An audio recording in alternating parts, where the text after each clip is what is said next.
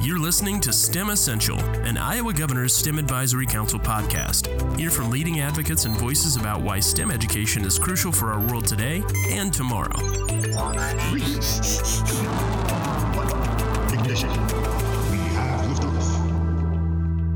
Welcome, everybody, to Season 3 of STEM Essentials, podcasts featuring some of Iowa's and the nation's leading thinkers in STEM. This season is all about vaccine by STEM. I'm Jeff Weld, Director of Iowa's STEM Council, an economic development initiative where education and economic development merge to improve lives and communities. The people we're hearing from are economic developers, commingling jobs with learning.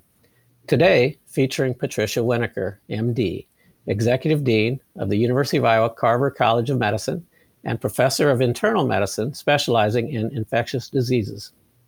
Among the many globally recognized accomplishments of her distinguished career, just one I must mention for its relevance to our conversation is Dr. Winokur's creation of the Vaccine and Treatment Evaluation Unit at the University of Iowa, one of the leading vaccine research programs in the country, and one of only 9 in the nation funded by the National Institute of Allergy and Infectious Diseases. Oh, and I would like for our listeners to know that she grew up right here in Iowa City. Thank you for making time for us and welcome. Thank you so much for having me. I'm really pleased to have the opportunity to talk to you today. Wonderful.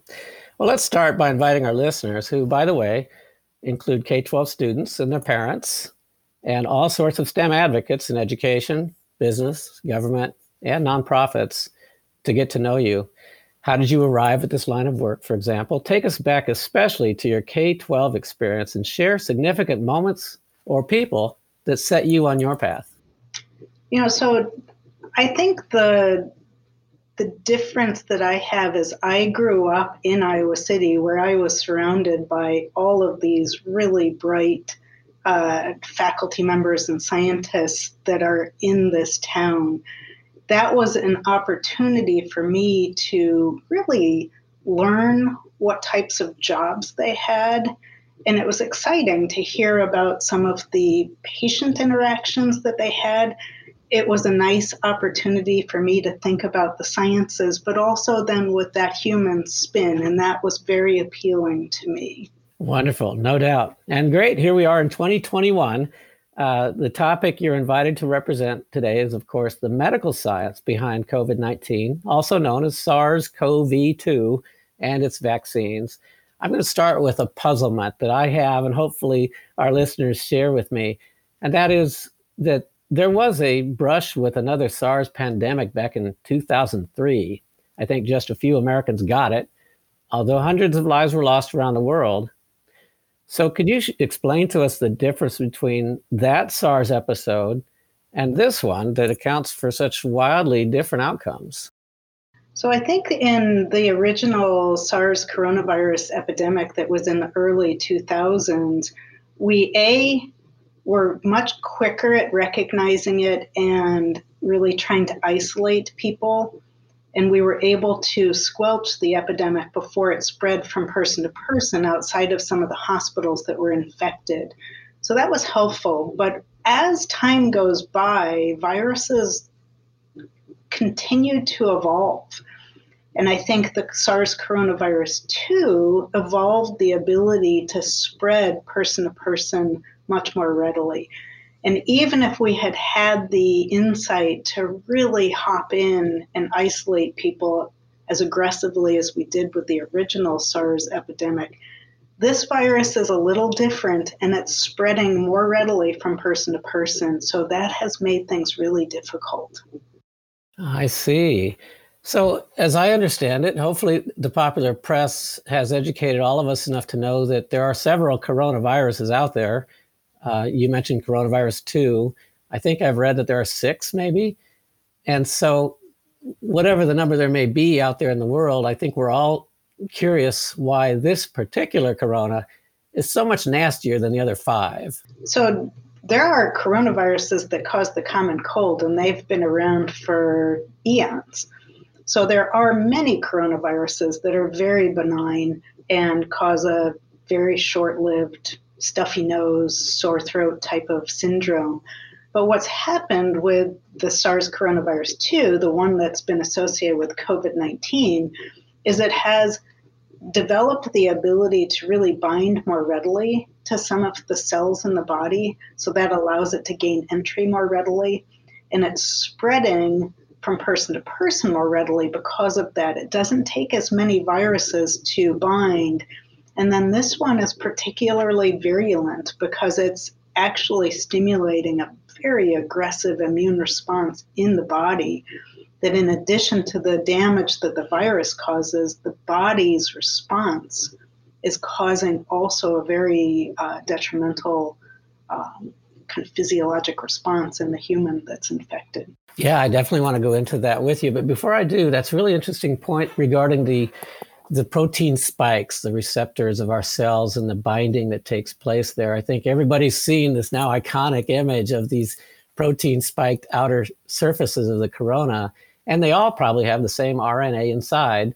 So the difference here, as I summarize what I think you just put out there, is that the content of those protein spikes can vary.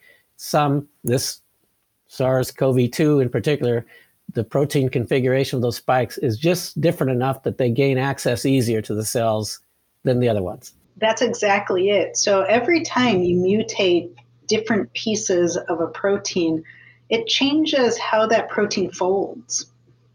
And it exposes different pieces of the protein. And sometimes as it folds just slightly differently, with those subtle mutations, it can bind more readily to the human receptors and gain entry into the cells more readily. And as far as the internal contents, the gene, the RNA, that does not necessarily vary. They all program the cell to make more of them. So there are different pieces of every virus. There are ones that are designed to replicate themselves. There are some that are causing just that structural kind of organization of the virus. Those in the coronaviruses that we're seeing are pretty stable and pretty similar, but it's really those changes in spike protein that are very important. But also, you can evolve different changes in other parts of the virus that can eventually go on to cause them to replicate themselves faster. Mm-hmm. So not only just gaining better entry into the cells, but sometimes those other changes that we aren't talking as much about that are outside of the spike protein can have pretty dramatic effects as well. All right, let's talk about those dramatic effects. If someone is unfortunate enough to inhale a SARS-CoV-2 virus, SARS, by the way, in one way, it says it all, severe acute respiratory syndrome, but in another way, it doesn't tell us much at all about the physiological activity. Could you take us through that cascade of events inside the body once we are unfortunate enough to intake the COVID-19 that makes it so dangerous? So one of the things that we have learned is the spike protein, which is that protein that sits on the outer surface of the virus, binds to a type of cell receptor called the ACE2 receptor. Unfortunately, that ACE2 receptor is expressed on a lot of different cells in the body. So that's one of the reasons why this virus can actually cause so many damaging events in someone who's infected. We see people that have the typical respiratory syndrome, and that's part of the name, the severe acute respiratory syndrome. But we see changes in brain function. People end up getting a lot of nausea and diarrhea because there are receptors in the gut. There are so many different receptors that this virus can cause a wealth of side effects. What happens once those viruses get into those cells, the cells themselves will get damaged and often die. So that's why you'll see some of these people having really severe organ dysfunction. We see terrible renal failure in addition to respiratory failure. We see people that are a little bit delirious.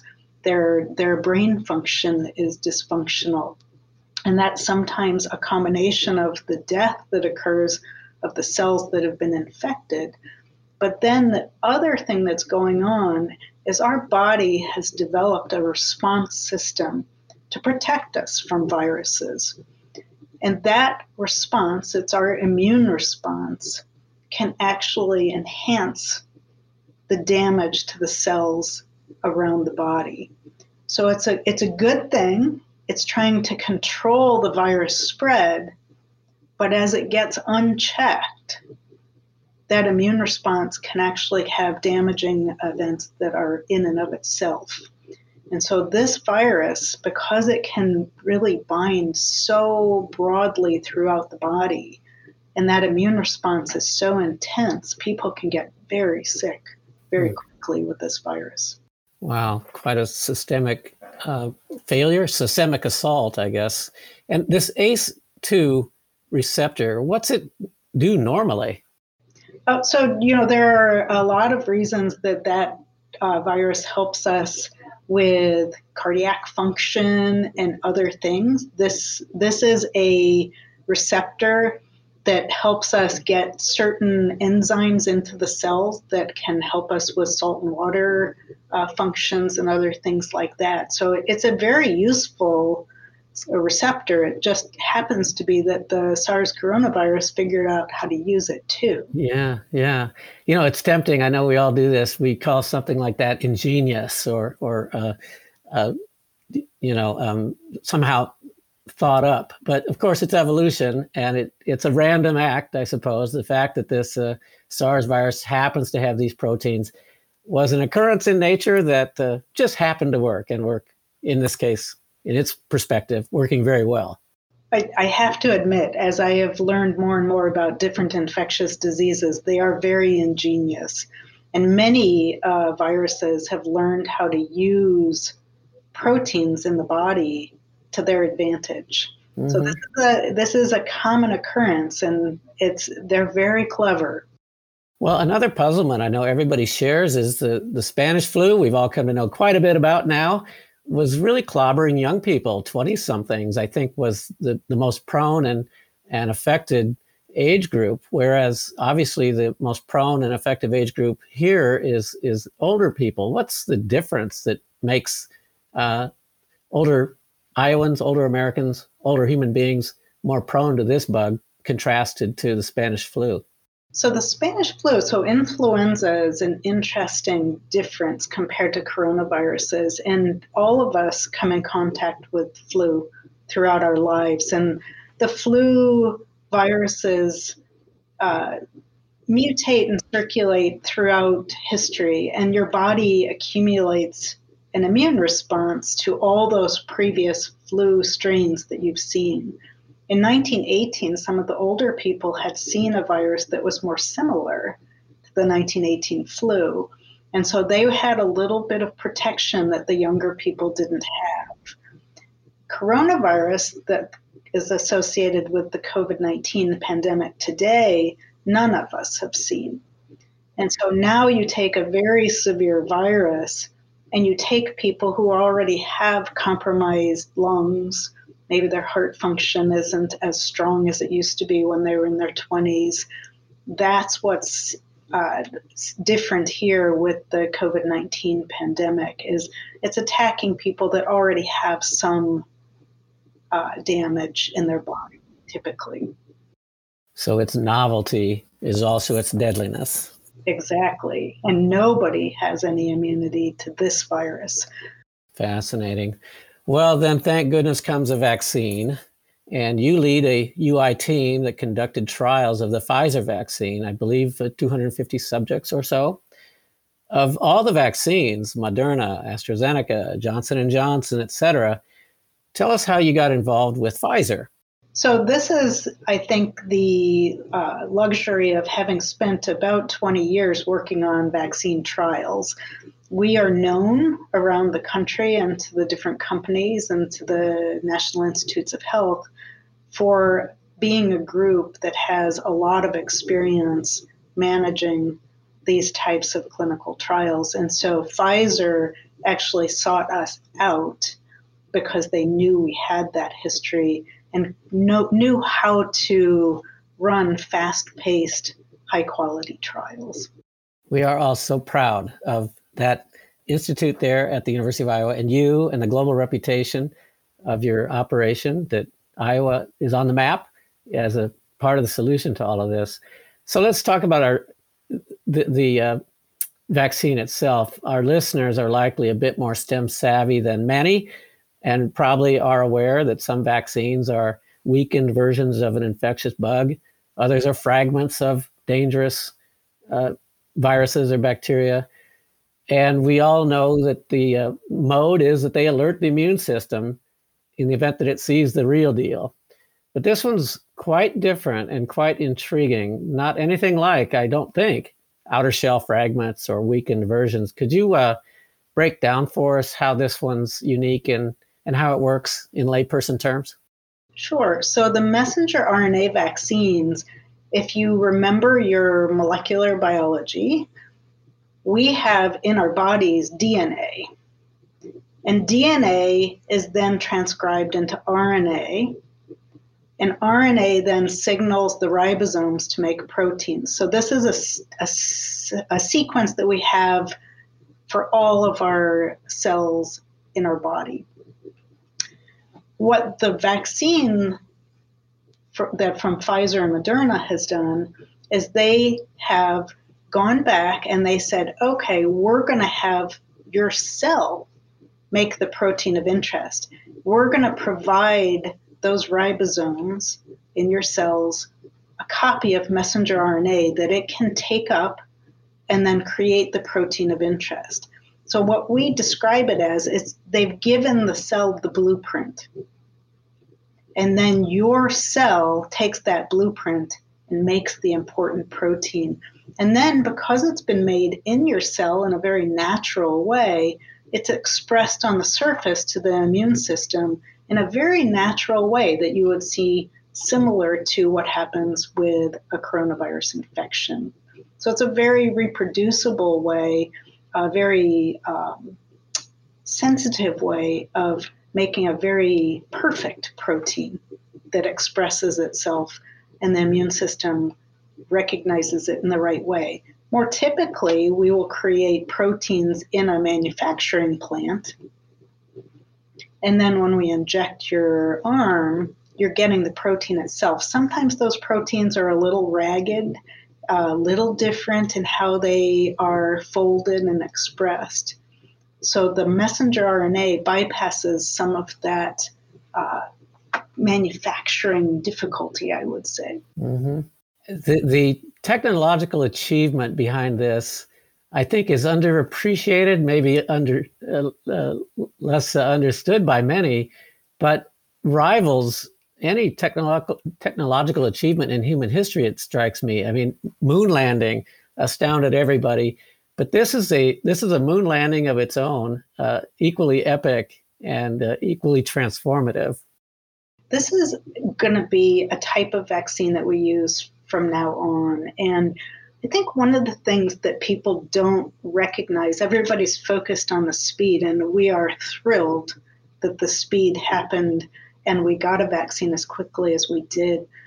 But there have been decades of work going on, probably like the moon landing, where there's a lot of science that has gone into that culminating event. Mm-hmm. And so we have, first of all, for 50 years been understanding things like RNA and understanding DNA going to RNA going to proteins. So just that very fundamental science. But over the past 20 years, we have been really honing our understanding of different types of molecular vaccines. So this is not a fast vaccine in that regard. We've been working towards this with people that just realized that this was going to be the way of the future. This is a fast way of creating vaccine. We proved that. Now we know that they're safe as well. There's a really interesting wrinkle or subtle detail to this vaccine that I think our listeners would be intrigued by, and that is how this genetic material, the RNA from this virus, can be administered into someone's arm in the version of a shot and doesn't itself alert an immune reaction on its way to the cells. So one of the differences, messenger RNA is very unstable in and of itself. If we simply put messenger RNA into your arm, it would be broken down too quickly and you wouldn't make proteins. But what the manufacturers and the scientists have discovered is they can actually surround that messenger RNA with a lipid particle. And that lipid particle protects the messenger RNA from degradation. And some of the secret sauce in these different vaccines, the difference between Moderna and the difference between Pfizer, is that lipid nanoparticle and how it surrounds the messenger RNA. And so that's in and of itself another piece of science, because those lipid particles actually are a little bit of a way of enhancing entry into the cell so that the messenger RNA can be picked up by ribosomes. It can have some little tweaking of turning the immune system on itself. So there's a lot of science that's in that little envelope, that lipid envelope that's around the messenger RNA. It's an astounding invention. And in fact, it's the reason for the deep freeze requirement, right? It's those fat droplets that... And the messenger RNA. Because if we let it sitting out there, that would be the other thing that would break down very quickly. And you did mention that these nanolipid vessels that the messenger RNA is packaged in can themselves instigate an immune reaction, or are they more or less evasive? So they're a little bit of an immune stimulant, but also they're very much designed to help fuse that lipid droplet with the cell membrane to allow the messenger RNA inside. So there's different things about them that are important. Yeah, what a intellectual milestone for the human mind to come up with. Well, here come variants now with the virus, and these are said to spread easier, that they are sometimes more virulent. What mutation would account for, when we hear they're more spreadable and they're more virulent, I think most of us look at each other and say, how could anything be more spreadable and more virulent than what we already have? What's the mutation? What's the change that accounts for these properties that are scary? So this is where the little subtle mutations, and sometimes it's a single amino acid that gets mutated, changes that folding of the spike protein. And that folding change allows it to bind even faster and better to the ACE2 receptors. It often takes very little, and the other thing that's happening is as you mutate those spike proteins, antibodies only recognize 9 amino acid sequences. And if you're taking an area where your antibodies are binding, and that's a really critical area, and you mutate one of 9 amino acids, you're changing that entire, what we call epitope, which is the kind of piece of the protein that stimulates that antibody. And so what we're a little worried about is as we have these subtle mutations, that we are evading some of the antibodies that we have developed over time, either through natural coronavirus infection or through vaccination. These variants so far appear to be just as prone or just as defensible by the vaccine than the original COVID-19, correct? What we're starting to see, and the data is being generated day by day, is so far the vaccine is partially protective. The mutations are reducing the efficacy of the vaccine to some extent, but not completely.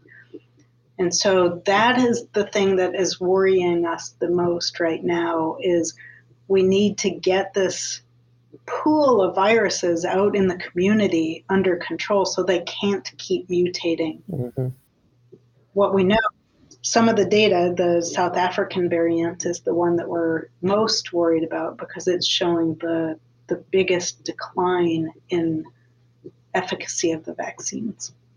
Yeah, I think that reminds us all of the antibiotic regimen we're often put on when we have an infection. The doctor prescribes that you fully complete this dose or this regimen. Don't stop early. And it sounds like there's a similar effect going on with regard to the vaccine, and the length of time it's taking to get it widespread is part of the challenge with the mutants and the variants popping up. That's exactly it. Viruses mutate as they replicate. They make mistakes. The way that viruses replicate, and they replicate fast, minutes, they're replicating themselves. They just make mistakes as they're replicating themselves so quickly, and those mistakes sometimes can actually gain them an advantage, being able to spread faster.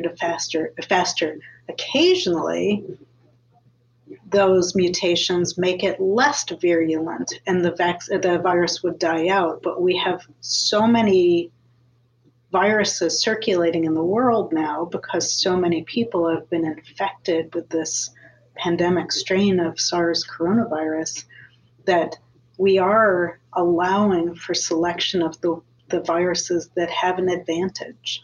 Mm-hmm. So the goal is to try and get this under control as fast as possible so that we can stop that natural mutation rate. So true. And that pace with which all of this is happening is my next item of curiosity. There is a concern out there that I know you are well aware of that keeps some people from rushing to get their vaccine. They feel that it was rushed to production and maybe not entirely proven to be safe. But in fact, the government health emergency declaration enabled it to be fast-tracked. So would you clarify for our listeners, especially those who are hesitant regarding safety, it can be both rushed and safe? So this is the story of understanding what's happened over the past 20 years. So we have been developing these vaccine platforms for 20 years. We've tested them in animals. The other thing that we know is we've done a lot of research on the original SARS coronavirus in 2002, and then there was another very concerning coronavirus, which was the Middle Eastern Respiratory Syndrome virus, MERS, which was another coronavirus that caused pretty severe respiratory disease that we were worried about. People have been diligently studying those viruses and creating vaccines that have been tested in animals. So we had a lot of safety data and knowledge of how to protect animals with vaccines from SARS and MERS over the past 20 years. When the SARS coronavirus 2 evolved, we had all that information to go back to, and we could take all that we had learned and rapidly apply it to this vaccine and this particular virus. So the rush isn't quite as rushed as people think. But then, anytime we create a vaccine, we go through very standard steps of safety. We first test it in a small number of, first we test it in animals, see if it's safe. This is where we were lucky because we had a lot of work done on the original SARS and MERS. But then we get into humans and we watch them very carefully. We do daily physical exams. We watch their blood studies and chemistries, all sorts of things. Once we've got that early safety, we go into slightly larger studies where we're really trying to hone in on the dose. Those safety studies, what we call phase 1 and phase 2, happened exactly the way that we do any vaccine trial or any drug study. Once we have that safety data, then we can go into the bigger studies. And a lot of the speed was not because we jeopardized safety, it was because a lot of money was put into creating this vaccine and testing it. And the companies were motivated. We have a pandemic. the federal government helped kind of subsidize their work so that if they created a vaccine that didn't work, they weren't out all that money. That stimulated them. And in the behind the scenes, they were creating the manufacturing plants to make this vaccine. Nobody would do that under normal circumstances. You wait until you have a product and then you gear up manufacturing, because you otherwise would be wasting money and would be throwing drug out. So there were a lot of things in the background that were happening that created this speed, and it wasn't jeopardizing safety. Mm-hmm. Compressed but not compromised is how I interpret what you're saying. All of the standard protocols, the vast trials across the world, the infusion of monies from governments and the private sector enabled a compressed timeline, but certainly not compromised. I think that's a great way of putting it. So, we are all familiar with vaccines we've enjoyed, and thank goodness for the polio vaccine, the flu vaccine.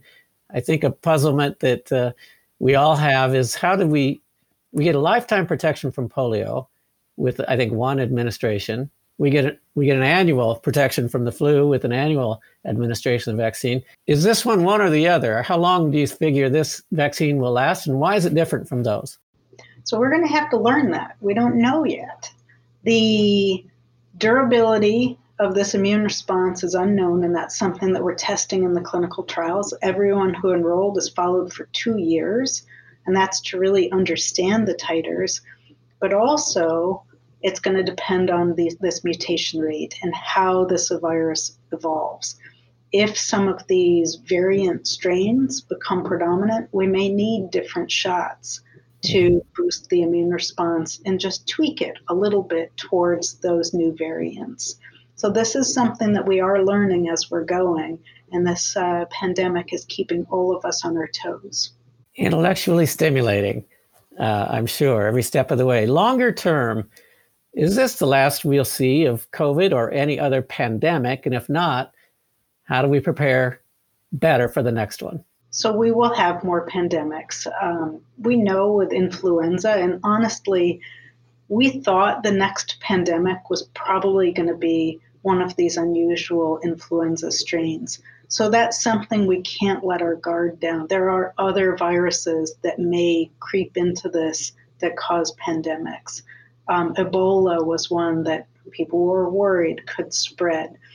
So we'll be keeping an eye out. We have surveillance systems around the world where we're watching for unusual disease patterns.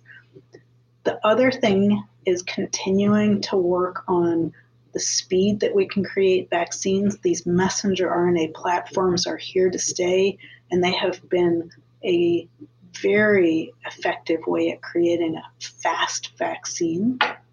So those types of innovations are going to be there. But we're going to have to really up our game with preparedness and really working on developing better systems in the world, not just the United States, of preparing ourselves for rapid response, having the stockpiles of masks, all these things that we really understand are expensive, but can be really important. Speaking of preparedness, and finally, what advice would you care to offer to young Iowans who are inspired by this pandemic to aspire to careers such as yours? So the STEM fields, every single one of them has played a role in creating this vaccine. If you're into math, one of the things that's so much fun is watching these sophisticated mathematical models that people have used to try and understand who is the best target for vaccines. I don't have the skills to do that, but I'm in awe of the modeling that they've been able to do. The engineers helped us create these manufacturing plants. They helped us create masks and shields that are really very effective in the hospital setting. Science, that's the whole underpinnings of understanding messenger RNA, vaccines, immunology, all of these very complex biologic systems, there's something in the STEM fields that you can fit into all of the steps that were required. This is an exciting field. It's an exciting time. There will be new challenges that the STEM fields will be important for. So I highly recommend this as a career choice for our kids. And hope that they join us here in Iowa and are helping us innovate throughout our lives. Wonderful. I have to believe, and I hope you do too, that high school biology class now, especially the unit on molecular genetics, means a lot more to those kids as they learn about transfer RNA and messenger RNA and DNA, et cetera. There are so many things that they can learn that are very practical and evolving as we speak. We've learned a lot about technology with communications. That's another really interesting thing that we've learned during this pandemic that's not related to the vaccine, but lots of different things that we can use their skills to explore more and innovate further. Thank you so much. Lots to be inspired by, and we're inspired by you. Dr. Patricia Winokur, Executive Dean of the University of Iowa, Carver College of Medicine, and Professor of Internal Medicine specializing in infectious diseases. Thank you for all the enlightenment for Iowa's STEM community on this historic state we find ourselves in, and for all that you and your team do to see us through it. Thank you so much. It's been a pleasure. This has been episode 2 of our 3rd season of STEM Essential podcasts featuring the voices of edunomic innovation, presented by the Iowa Governor's STEM Advisory Council and sponsored by AccuMold, world leaders in precision micromolding, headquartered right here in Ankeny. Thank you for listening. Today's and all STEM Essential podcasts are available at iowastem.org/podcast. Thank you for listening to STEM Essential. This podcast is generously co-sponsored by Collins Aerospace and Mid-American Energy, proud partners of Iowa STEM Council. To learn more and find resources, please visit iowastem.gov.